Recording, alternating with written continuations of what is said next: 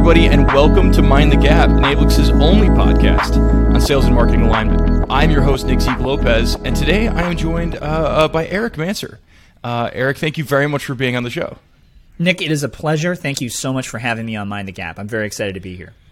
Awesome. So the theme today is going to be transitioning to marketing and product marketing from being a user. So with that in mind, could you give us just a little bit of background of where you're at today and how you got there? Sure. I have been a product marketer for a little under 10 years. And my first job as a product marketer, I came from customer success, was taken under the wing by a VP of marketing at a company called Crayon. I'm sorry, at a company called Nanigans. That's where I was working. And became senior product marketing manager, sat down in my chair in my brand new department, and that VP of marketing said, hey, I've got this new software that I just bought that I want you to start using. It's called Crayon, right? So here I am at Nanigans, brand new product marketer, and being sat really, right in front of a screen with competitive intelligence software, which is not something that I had necessarily been exposed to in my role in customer success. I worked in advertising technology. The type of competitors we were tracking were the sprinklers and the Criteos and the at the time Kenshu, but now they're called Skies. We were tracking all of what their digital footprint was all about within this platform Crayon, which I thought was pretty remarkable. Automatically ingested insights from all over the internet based on the parameters that we had. It was searchable. It was you could customizable. It was a ton of analysis you could do. It was very, very, very cool. So then I left this company, Nanigans, went to work at a different company, WordStream, and which eventually was pulled back up into the corporate governance of Gannett, who was the primary owner. And it wasn't until I got to the end of my tenure with Gannett did I start looking for other gigs and found a job at Crayon, which was really great and really certainly helped me in the job interview process by saying that I am a former customer. I used to use Crayon back now at this point 6, 7, 8 years ago. So I'm now the VP of Product Marketing at Crayon, competitive intelligence software platform, and I have the great benefit of being able to tell customers that I myself was a Crayon user as a product marketer back in the day. I was the primary user of competitive intelligence at my company, and I used Crayon to do it. And I think that carries a little bit of weight when you're talking with customers or even prospective customers about the fact that the guy who does product marketing, who runs product marketing for Crayon, is himself a former user. But I think what we're about to talk about is that my usage of Crayon back in the day is not necessarily the same as everybody else's usage. And as I've talked to hundreds of customers here at Crayon over the past almost 2 years now, about a year and a half, you're come to find out that people use your software in a different way than even you had used it when you were a user of it back in the day, right? Right. So that's a little bit of inch deep, mile wide as to my story and how I've gotten here and what I'm doing here at Crayon. I can imagine too. Tell me if this is off base, right? VP product marketing. So like maybe you get pulled into more enterprise, like late stage deals or stuff like that. And it's like the big reveal, like he was a user. And it's like, oh, right. I could just see it getting set up. Be like, oh, and he knows he bought it. Well, the thing is, so many of our customers and the person who ultimately makes the buying decision is a strategic or a senior product marketing leader themselves. That's often who we sell to. So I'm brought in as almost like as an audience avatar. So, hey, let's get this, strategic product marketer talking to another strategic product marketer about competitive intelligence. And the added bonus is I was a Crayon user back in the day. There's some element of almost like third party validation in addition to the first party validation by virtue of the fact that I work here now. So there's a combination of those things. And honestly, Nick, when I am brought into these conversations, and that is part of my intro, as you alluded to. Oh yeah, he's a former Crayon user. There's something to be said, like the subtext there is that Erik wouldn't have come to work at this company if he thought the software was crap. Exactly. Like, if think of a piece of software that you think sucks right now. Don't say it out loud because you want people to listen to this podcast and not, say Nick's a jerk. But we can edit this. I'm sure we could.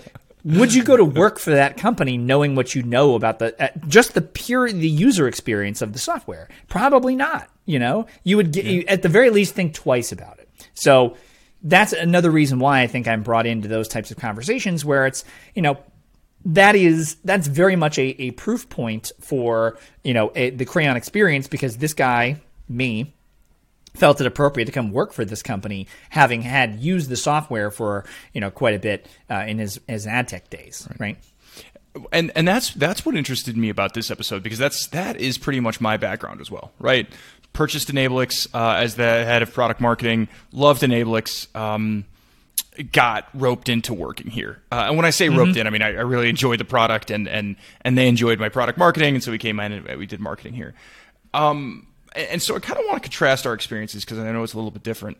I want to start with you first. Did you feel, so when you got to Crayon, was it, and you started, in your first few weeks as a product marketer, you talk to customers, you read the stories, you do all that. Did you find it was like, oh, these are my people?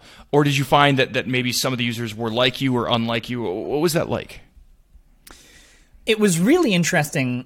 So first thing I did was, we need to do a better job of telling our product roadmap and vision story to customers and prospective customers, because you can buy the thing as is, but you also want to have an understanding of what it's going to be in the future. A good example of this is, when HBO Max was launched, they were launched with all of the existing back catalog of HBO, but then they had this huge sizzle reel of the stuff that was going to be on it over the next, year plus.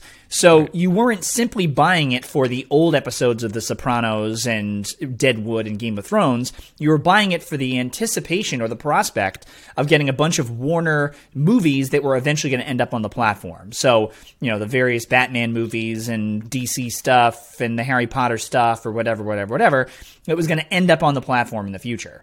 So when I said to, sales leaders, customer success leaders, when I arrived here, I said, let's get better about telling that story. And if it needs to be me telling that story, that just gives me yet another excuse to get in front of our existing customers. So that was part of what it is that I was doing, was I crafted this giant narrative, which was based in reality, I didn't make it up, about what we anticipated the future of competitive intelligence to be and how our software is going to address that. And then I got sat in front of, like I said, countless customers and both current and future customers to tell them that story. And as I was telling the story about the things we were building within our platform, the customer success managers, prior to having these conversations, would say, oh, well, you really don't need to mention that because they don't use that aspect of the software. And I would say, oh, that's weird, because that's, to me, would seem like a really big use case. Or another example, oh, no, actually, they actually don't really pay attention to that part of the software. They use it for something different. And that's when I started to double click and be like, tell me a little bit more about these people that don't use sizable aspects of our software. And that's what got me thinking, like, wow, this is a, for competitive intelligence professionals, this can be a Swiss Army knife, and you don't always need the toothpick that comes out the side. You don't always need the saw blade attachment. You can really use our software for a litany of different things. And, we obviously build for the sizable portion of the use cases, but there's plenty of other use cases that, I myself as a former end user didn't use it for, but there's a lot of customers here that certainly do. So that to me was really interesting to find that out either in the pre-conversation or the actual conversation with the customer about how it is they're using the software to their advantage and help how it's paying dividends for them in the long run, right? Yeah, and for me, it was less coming to Enablix. I wasn't really shocked at how people were using the tool. I was there were a lot of people that obviously there were the edge cases where I'm like, oh, that's really interesting. The thing that surprised me and the thing that was different for me is how people bought. I came from an organization with just the where I was as a professional. I was able to kind of see Enablix and say, oh, this solves that problem. Let's go buy it. And what I was immediately confronted with is a lot of people not having that purchase levity or purchase parity or whatever that was. which unfortunately made it a lot harder for me. Like, I'm expecting all these people to just like be like, oh yeah, let's go buy your thing. And I'm like, wait, not everybody's just buying this? And it's not that they're buying other things. It's that they're taking so much longer to buy than I would have expected, or they're choosing not to buy. And I'm like, how is this not worth your time? And so for me, it was less of a feature function and more of like earlier in this case, deciding what was important, like the amount of time spent looking versus the purchase price. And I would say that I think people use a lot of terms for it. Almost that customer empathy got beat into me over, talking to dozens of people that are like, oh, this is going to be a 6-month decision. I'm like, why? Why would you do that to yourself? Yeah.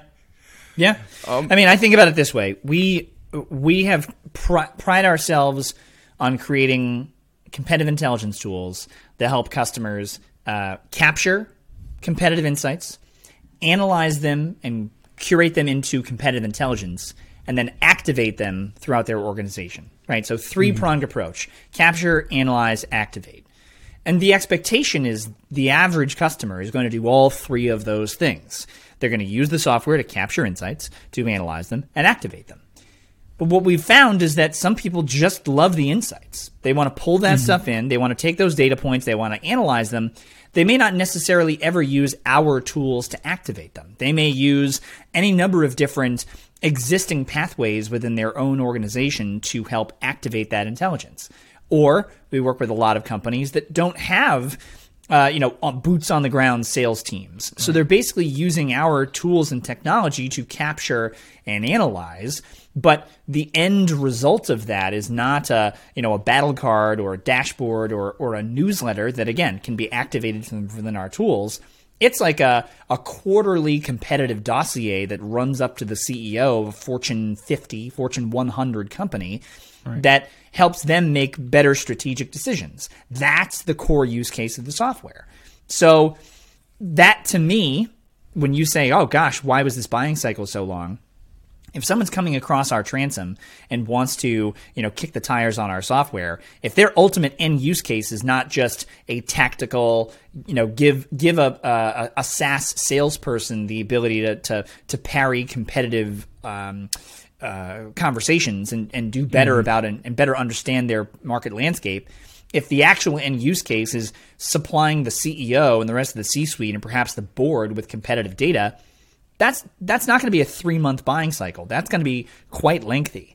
And when we're working with some of the customers that we're working with now in a very, very, very upper echelon enterprise space, you're talking about some of the first 3, 4, 5 letters on the stock tickers. You realize that this is not going to be just a sort of fly-by-night easy decision. You know that it's going to have to take some time for it to get through corporate governance, get a ton of approvals all the way up the food chain in order to say, yeah, we feel confident in making an investment of a tool of this nature, because that is going to be the tip of the spear for a ton of strategic decision-making moving forward, right? That's actually a thing I've always really liked about, with my knowledge of CRAN and really your industry, right? Like the tools like yours. So when you compare and contrast that to what Enablix does, like if you just, I believe, correct me if I'm wrong, I don't want to go too deep down the product hole here. You just turn CRAN on and it's giving you something, right? You're getting insights. Like you say, hey, these are the companies that's giving you something. I think with content, that's almost an imagined hill for many people. Like, okay, we have to get, because it's our internal content, and no matter how good your integrations are, no matter how, and I think that time to value, right? A lot of people talk about that. Like every product marketer, it talks about that. I think that coming to Enablix from my organization, I was like, oh yeah, that's a 1 week hill. Like I literally don't care about that hill. For many people, that time to value is very important, and they can't get past that. We weren't messaging it well at the time. Whereas with a CRAN, it's like, hey, you get some of the value right away, and then you keep getting more and more and more.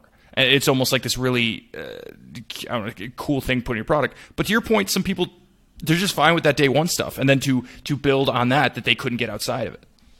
Well, we're also finding too, and I found this even in the ad tech space, right? Like I was working with a customer during the tail end of my ad tech days, and was talking about how I was departing and going to a different company. And this guy, CEO of a advertising technology agency, digital advertising agency, said, when we bought your software, we expected it to make our lives easier buying ads on Facebook. But what we didn't realize, it was going to come along with all of this knowledge and all of this capability that came from the people who worked there. Like, you guys taught us how to advertise on Facebook, not just taught us how to advertise on Facebook using your tool. And I think that is something that you'll get instant time to value with a tool itself. But the longer term time to value comes from the education and how the tool itself can actually influence the process. So you're absolutely right. With any one of these, competitive intelligence software solutions, you're going to be able to see insights come in. Sometimes, depending on the software solution, the insights are better or not as robust, but you're going to be able to see an insight. But a competitive insight is not competitive intelligence.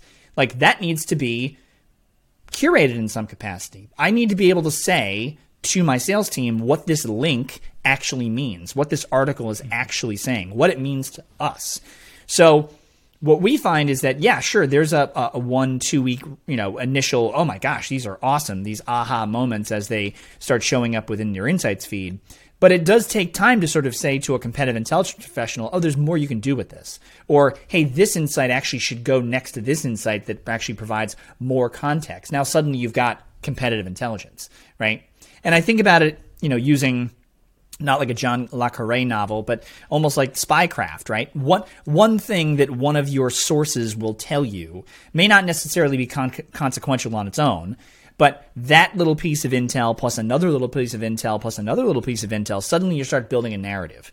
That, to me, is competitive intelligence, and that is the thing, to your point, Nick, where comparing Enablix to Crayon, that is the thing that takes a little bit more time. That's the thing that says, oh, okay, now I get it. Now it's just no more just, oh, this one announcement that a competitor is going to make that's valuable.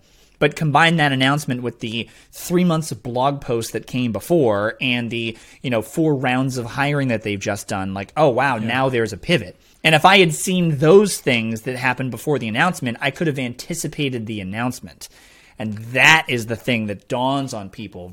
They're like, oh my gosh, like, I could have predicted this announcement and probably predicted the day the announcement happened if I had just been reading the tea leaves and recognizing that the hiring patterns and what the content marketing team was putting out, like, that is the thing that just blows people's mind.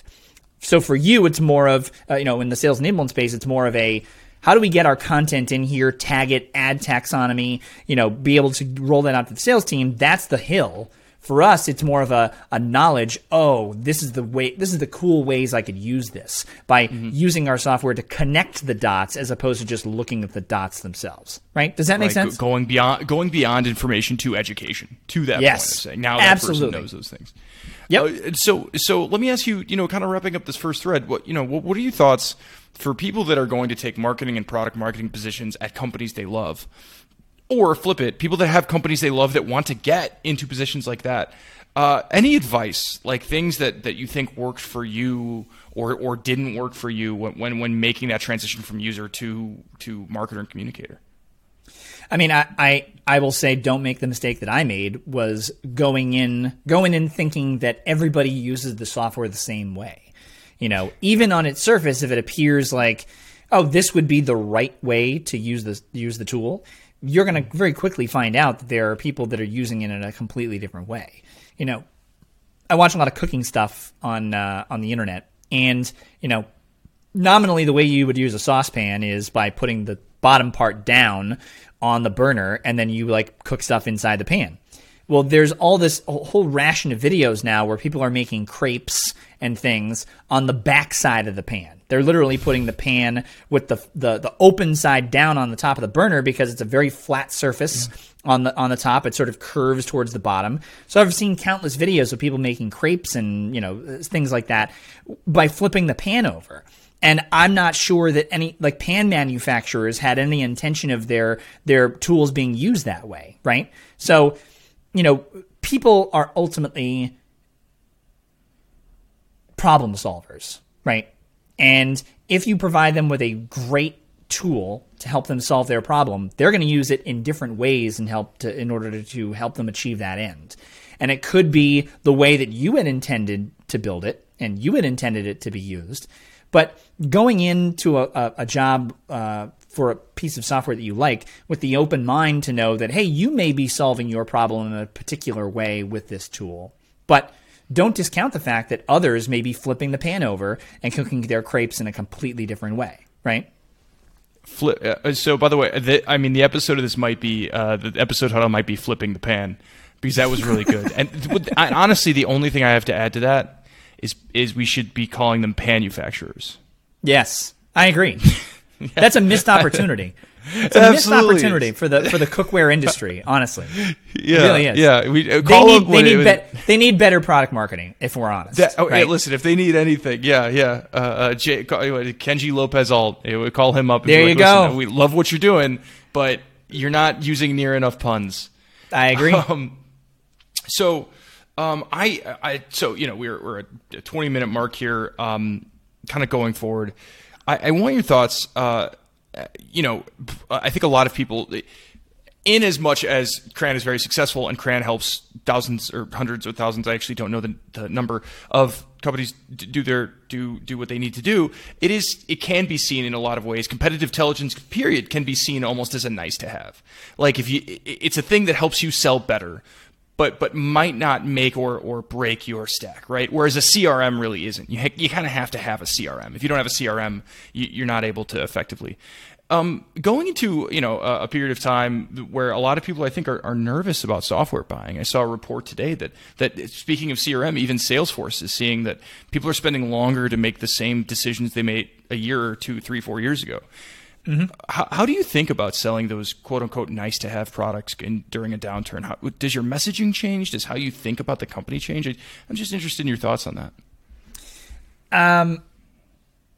It's a good question. I think about it this way, and obviously we're not using this type of imagery in our marketing, but you could see it happen. If you ever watch Our Planet on Netflix, you'll often see like there will inevitably be in one or more of the episodes, like when they go out to the outback, the Serengeti, mm-hmm. and it's like prides of lions who are trying to take down wildebeest and ibex and things like that. When the food supply runs low, that's when the lion prides get a little nastier, right? Things get a little mm-hmm. more intense. Your competition by its very nature is going to increase. So during fallow periods, during times where, every dollar counts, you need competitive intelligence to make sure the other guys don't take that dollar from you. There is a way to sell above the fray and sell, hey, we're the only solution you needed to pay attention to, apropos of having any competition in the space. But I think most sales leaders now are coming to realize that, you're not only are you competing dollar for dollar for other solutions do the exact same thing, but you're also comparing for share of budget for tangential and sort of related solutions, right? So if you're a sales leader and you have a choice between renewing with your sales enablement tool, your revenue intelligence tool, so your Chorus or Gong, your competitive intelligence tool, perhaps like now talking, getting into the social media management and mm-hmm. observation tools, the Hootsuites and the Meltwaters and things, like that is a huge tech stack that at some point you have to say, can we either hire a person to do this or give additional work to somebody to make them do whatever it is manually? Or can we come up with some sort of internal solution? Can we just do sales enablement using Google Drive or using Confluence or something like that, right? Those are the type of decisions that have to get made at executive levels within executive buying groups. So for me, when you are looking at this moment where, there may be an economic downturn, there may be a recession, don't use the R word, but there may be a recession, what we're trying to tell potential customers is that right now your competition is trying to scrounge around not just for the dollars that are owed to you, but the dollars that are owed to everybody else in tangentially related spaces. Wouldn't you want to pay attention to your biggest competitors, those that represent existential threats to your business? Winning more deals now is more crucial than ever. So I think this is one of those things that is not a nice to have, but a must have, as the amount of dollars in the center of the pot are actually decreasing because people are making those types of decisions. You want to be able to stand out in front of not just your competition, but the perceived competition, the tangential competition that's competing mm-hmm. for the budget in your space. So again, we're not using the type of imagery of, lions picking over dead wildebeest. But I don't know why not, but we'll talk about that later. But we are trying to instill the sense of urgency where, as budgets are decreasing writ large, you want to be able to maintain that budget, and you want to be able to take that from wherever you possibly can. And if that means taking it away from your competitors, then that's the right call. Yeah, and that's an interesting way of looking at it. It's not just the things that do what you do; it's the things that could do what you do, or the things that touch what you do. That there is if the pie gets smaller, how can you not be the first? Or if you get rid of three things, how can you be that fourth thing, or whatever that is? Where now you and that's what you do. Well, we exist in a world of super tools and point solutions, right? The super tools are going to be able to build features very quickly that are going to be able to help them retain customers and make them, keep them from running to point solutions. And the point solutions are going to continue to expand and get better and better and better and improve their product to the point where the super tools can't keep up, right? So, you're going to there's always going to be Salesforce, and Salesforce is going to have their own marketing tools. And then there's HubSpot, and HubSpot's going to appeal to a particular subset, and those two things are going to be competing. But Calendly or Chili Piper, for example, those are the meeting scheduling that bolt onto your calendar. Every sales rep has their own personal webpage where you can book meetings, whatever. It's easy.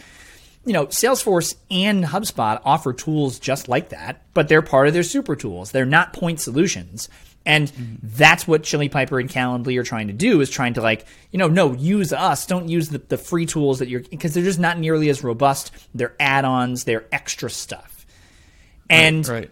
For those type of companies, the point solutions, you're not just competing. Calendly's not just competing against Chili Piper. They're competing against HubSpot because HubSpot's already the marketing technology of record within a company. At some point, senior leader, industry leader could say, yeah, you know what? We're going to cancel our Calendly, or we're not going to move forward with this, buying process with one of these tools because we just get this for free already with HubSpot. We'll just roll this out to the sales team instead. So that is, I think, is becoming much more prevalent within the SaaS space specifically, but also more broadly. Where you're basically not just competing against somebody else who does the same thing as you, but you're competing against somebody who might do something similar to you or have an add-on or bolt-on or additional feature that might be perceived within the space as the same thing as you, but far less expensive because I already pay for it. Right? Right. And even a lot of times they'll admit, well, this is 70% as good. But that's good enough, right? Like you see a lot of that almost messaging with those bolt-ons of do you really need the? And it's up to the consumer. We are in the middle of doing somewhat of a similar thing where we are creating a learning module, right? A lot of people want content, and so our whole thing is no, we are not as good as a lot of those LMSs. Do you need is that the use case you're going for, or do you need to speed up onboarding, right? And you kind of find that, and I think that you try to find your ICP or whatever that is in that swirl and try to meet them where they are, with the kinds of features and functionalities they need. Before we go, I am interested. You sit at the heart of product marketing for a competitive intelligence tool. There's a lot of change in there, right? We're seeing RevOps get super important, where maybe 3 years ago, we weren't seeing it. So competitive intelligence itself, important. Product marketing. You said you've been in it for nearly 10 years. That's at this point in the industry, 10 years. That's kind of long for product marketing, isn't it? It's kind of so you've seen the ascent. What do you see looking forward? 1 to 5 years down the line, what are some changes that you see coming down the pike, just in the entire revenue-facing space? So I think Forrester, back in 2007, basically stopped calling what we do product marketing. They started calling it portfolio marketing. Because what ends up happening is product marketing becomes the catch-all for anything that isn't demand gen, isn't content, isn't social media. Product marketing can do that. Became the sort of the common refrain around enterprise businesses. So suddenly, product marketing became portfolio marketing. Now, I think over the past, call it 5 years, out of product marketing has grown sales enablement as its own job function. And you know this more than anybody. You're selling into companies that either product marketing owns sales enablement, it's just another thing that the portfolio marketer does, or sales enablement is something that bolts into sales. It is a 3 to 5 person team. All they do is craft collateral and build training modules and make sure that 500 to 1,000 person sales team globally is extremely well equipped to exceed their revenue goals. Right? That was born out of a need and sort of grew from the through meiosis or mitosis, whatever the term is for the atom separating. That grew from portfolio marketing. I don't think that's going to change. I think there's going to be more and more of these types of things that will grow from within product marketing and expand and become its own department. And I think that competitive intelligence is going to be one of those things. I think that over time, you're going to see the bigger companies that are more established are going to either spin up their own competitive intelligence team within the product marketing organization, and we're seeing that a ton these days, or in the same way that sort of product marketing gave up sales enablement to report into sales, into the revenue leader, you're going to find that competitive intelligence is going to be given up by product marketing and it's going to report into a strategic leader. So your head of business development, your chief strategy officer, or whatever it is. Because suddenly competitive intelligence becomes less about supporting the tactical areas of the organization. Hey, can I influence the product team and let them know what my competitor is building based on what I see when I read within the tea leaves? Can I build a better battle card for the sales team to use when they're selling against our competitor? And now more of the stuff we were talking about earlier in the show where, my gosh, like this is information that can actually truly empower strategic decision-making at the top level. What company are we going to buy this year? We just took on a huge round of funding. We got cash burning up our pockets. We need to make a strategic acquisition. Who's the right company to buy? What kind of pre-vetting can we do before we even start having the conversations, before we even start doing our real due diligence? Can we do some initial due diligence to say, hey, that seems like the right call to make? And I think that competitive intelligence is going to emerge from within product marketing.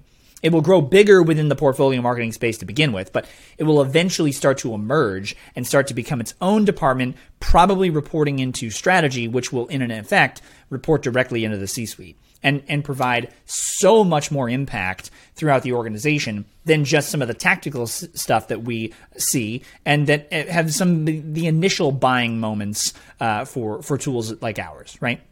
Does that make sense? Yeah, it really makes sense because the way I think about it too, and this is getting less and less popular, but I do like a model where product marketing does sit within product. A lot of people have kind of swung back. And listen, as the head of marketing, I now don't like it, but I like the theory of it because what you get in the world that you talked about is if you have a fairly powerful autonomous product organization, you have strategy whose job it is to say, not what features do we build, but what kinds of capabilities do we need to invest in, and what is everybody else doing? You effectively own the high-level roadmap and competitive intelligence sitting under that. That transition to product management, which says what features and capabilities, like what actual features are we going to build? And then that flows down to product marketing, which says, all right, how are we going to talk about this thing that we just built, right? And when you put it all in the same team, you kind of get a coherence there. But that strategy is super important, and I think that strategy is something that a lot of organizations have been viewing very differently for a while, right? Like when you think of strategy, it's sometimes like you even almost sometimes get into the software development life cycle of like what kind of company are we going to be? But for me, I see a really clean line of more like you said, more strategic. But what is everybody else doing, and where should we invest? And you can measure that on things like win-loss percentage and number of new sales and new eras, right? These are all things that can exist a little bit outside of direct number go up in revenue, because I think that's where, to your point, that's where this gets hairy, is when all the numbers are going up. It's great to say that everybody's doing a great job. Sales enablement's doing great. Product marketing's doing great. As the numbers start to flatten and maybe go up less, or maybe sometimes go down a little bit, how do you know if people are doing a great job, right? Is it sales enablement or sales? Is it the competitive intelligence or sales? That's why I like, kind of to what you said, this separation of saying, no, these guys are going to worry about how well we do against. And even if revenue goes down, but we're winning more of our deals in a certain area, I know you did a good job, so to speak. I think I like the way you mentioned this idea of strategic product development. And I've worked with CPOs, chief product officers, that they don't want to come up with the features. They want to identify the problems that they want to solve next, right? So that's where the strategy comes in. It's what is the either our user's problem or the problem for a different user that we want to help to solve, and that's how you sort of expand and get out from within your lane and perhaps grow to encompass other lanes. And that's when your strategic product leaders underneath that primary chief strategy officer, chief product officer, who's strategically focused, starts building the features that solve those problems. So I think that's the difference, is that it's identifying what problems to solve and then building the product to help do it. So when you say building product marketing and having them report into product, customer empathy is what makes product marketing different than demand generation, than content marketing. We inherently know what the problems are right now. So when you start to meld in and start to bring in that sort of notion of customer empathy and start to help influence strategy, that's when you can say, well, what other problems can we solve? Not just the ones that we already know about. What other issues, what other challenges can we help address? And that's where I think that's a really good point, Nick, is that that you sort of want to have a product marketing always has a voice, but have an even louder voice to help influence what happens next, what happens after this. Does that make sense?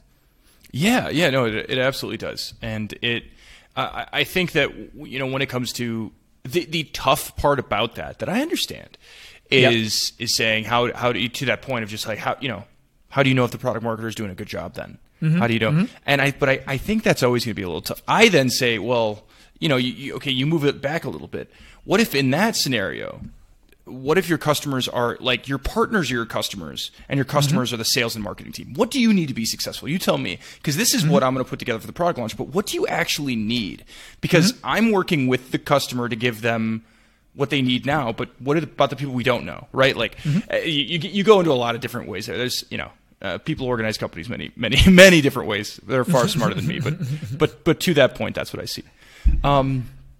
Hey, so it's this has been a good conversation. This is one of our longer episodes, and I'm sorry about that. But this we have gone in a lot of really interesting ways here. But before we break, anything to plug? Anything to mention to the people listening? Yes. So one of the things that we do once a year, every year, is our state of competitive intelligence. So it is the we've done it for 6 or 7 years now. We poll and survey hundreds of product marketers all over the world to get a sort of an inch deep, mile wide in the state of competitive intelligence as an industry. We have a trove of data over these past 7 years, people identifying themselves as product marketers and talking about their challenges and really what it is that really matters to them. And we are now using that for something more than just a content deliverable. So we've rolled out something called our competitive program grader. So crayon.co/competitive-program-grader. And based on the data that we've acquired over these past 6-7 years from real product marketers, it's a 13-question quiz for any product marketer to take to help grade their competitive intelligence program. Give me a letter grade, or at the very least, give me some guidance as to what I should do in order to get myself to the next level. It takes about 5 minutes. It's no time at all. And at the end, you're actually given quite literally, a step-by-step series of instructions, what you can do to make improvements. So we'll tell you what you're doing great.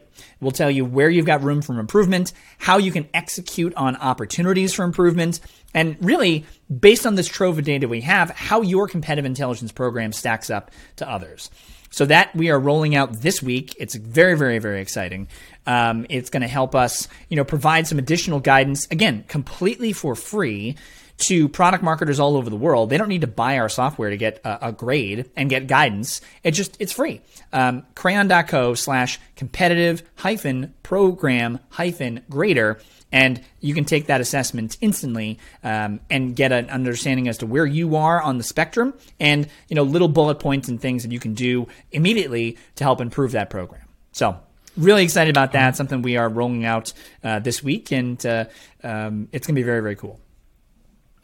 I'm sure that I'm excited to see that. I'm sure that was quite an undertaking. We will have a link to that on the podcast page for anybody listening. You'll be able to see that. But excited to see how that turns out. And honestly, thank you very much for the discussion. This was a lot of fun. Ladies and gentlemen, Erik Mansur. It has been an absolute pleasure, Nick. Thank you so much. Long-time listener and glad to be a guest. So I really appreciate this. Thank you so much. This has been Mind the Gap, a podcast about sales and marketing alignment put on by Enablers. My name is Nick Zeke Lopez. Thanks for listening.